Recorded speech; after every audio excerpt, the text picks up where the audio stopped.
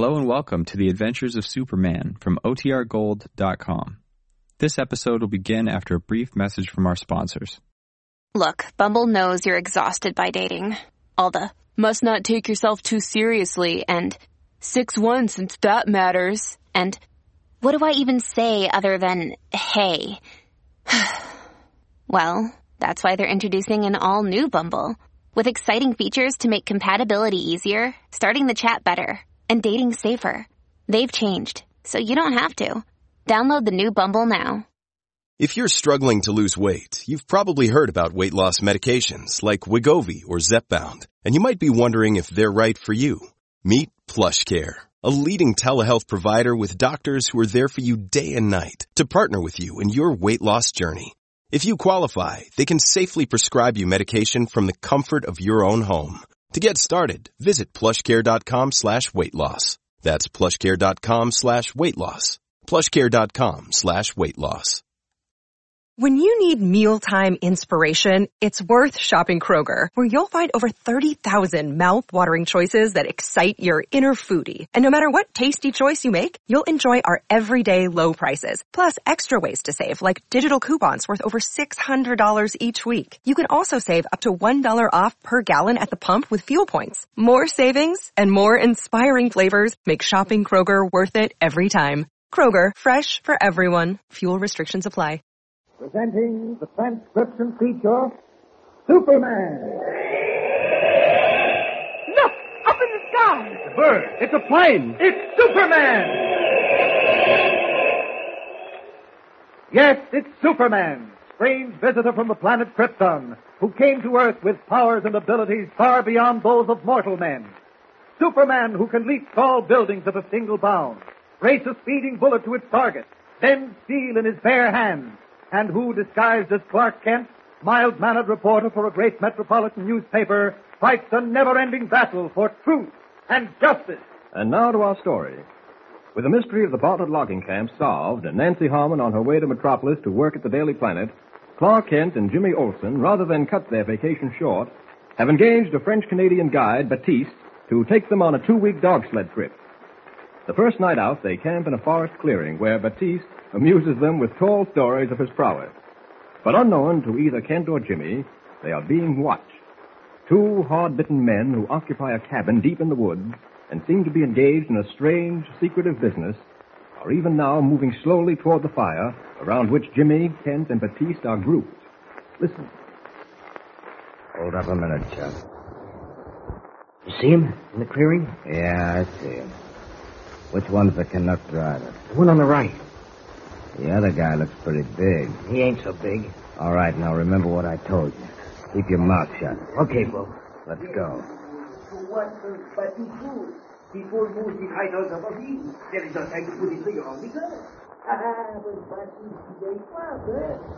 We got you covered. Don't nobody move. Hey, what is this? Where are you? Close in on him, Chuck.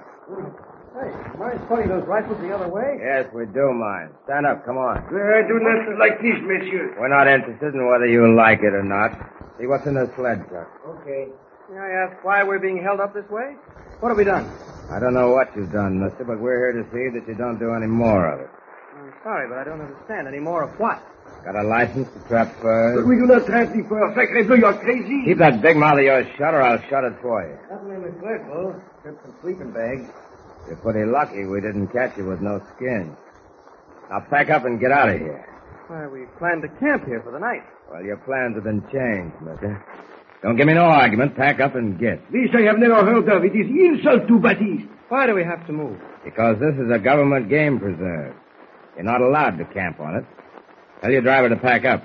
Chuck, put the fire on. Okay. Well, afraid we'll have to move, Baptiste.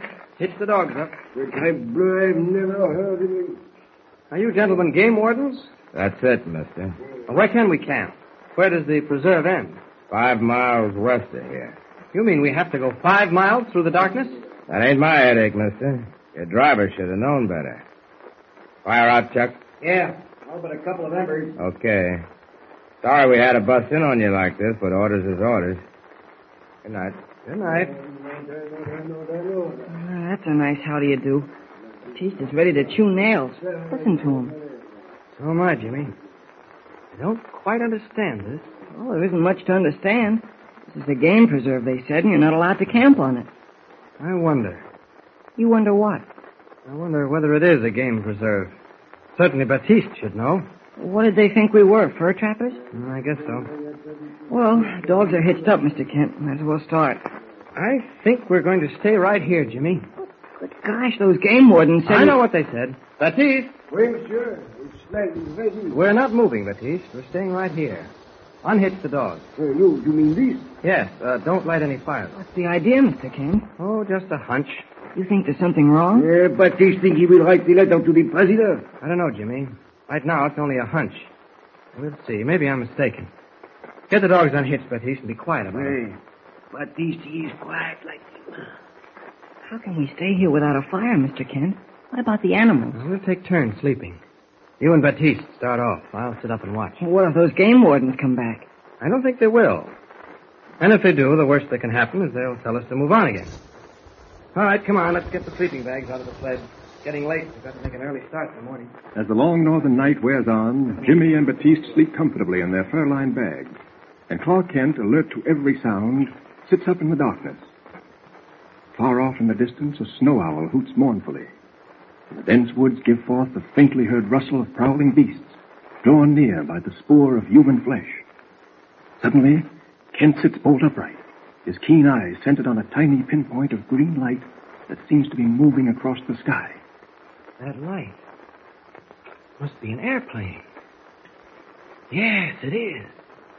I can hear the sound of the motor. Inaudible to any ears but those of Superman, the hum of the approaching plane motor grows louder and louder as the invisible ship, marked only by wing lights, circles slowly not far from the forest clearing where Kent, Jimmy, and Baptiste have camped.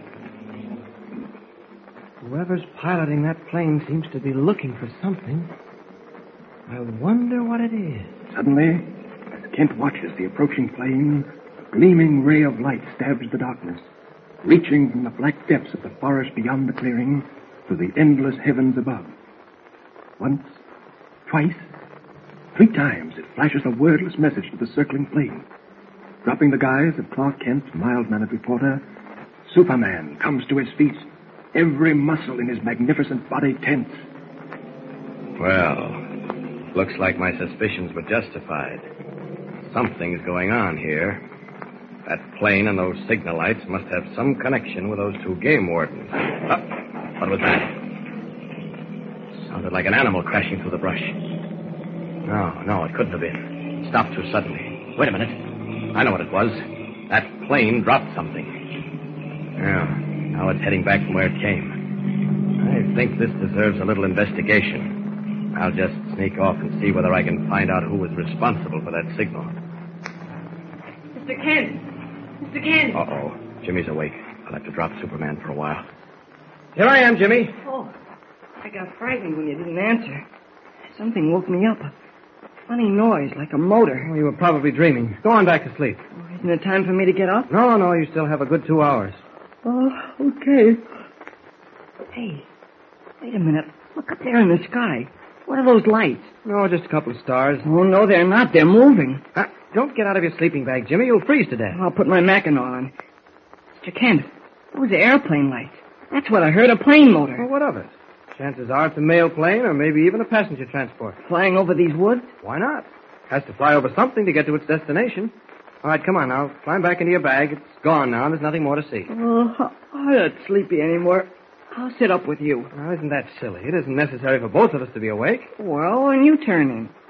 Jimmy, sometimes you can be very exasperating. Oh, gosh, what have I done? Just because I'm not sleepy anymore, does that mean I'm exasperating? Quiet. Wake Baptiste, then all 3 of us will be sitting up. Gee willikers, I don't get this. You mean to say just because I can't sleep? All right. Keep your shirt on. It isn't because you can't sleep. It's because you woke up at the wrong time. I couldn't help that. The plane motor did it. I know. See, I was just about to sneak away when you started yodeling for me. Sneak away? You were going to leave us? Just for a few minutes. Oh, I suppose I might just as well tell you. Tell me what?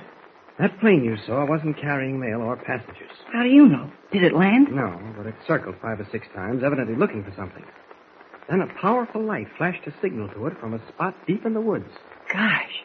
A minute or so after the signal flashed, I think the plane dropped something. Oh, what do you think it dropped? A man? I doubt it very much.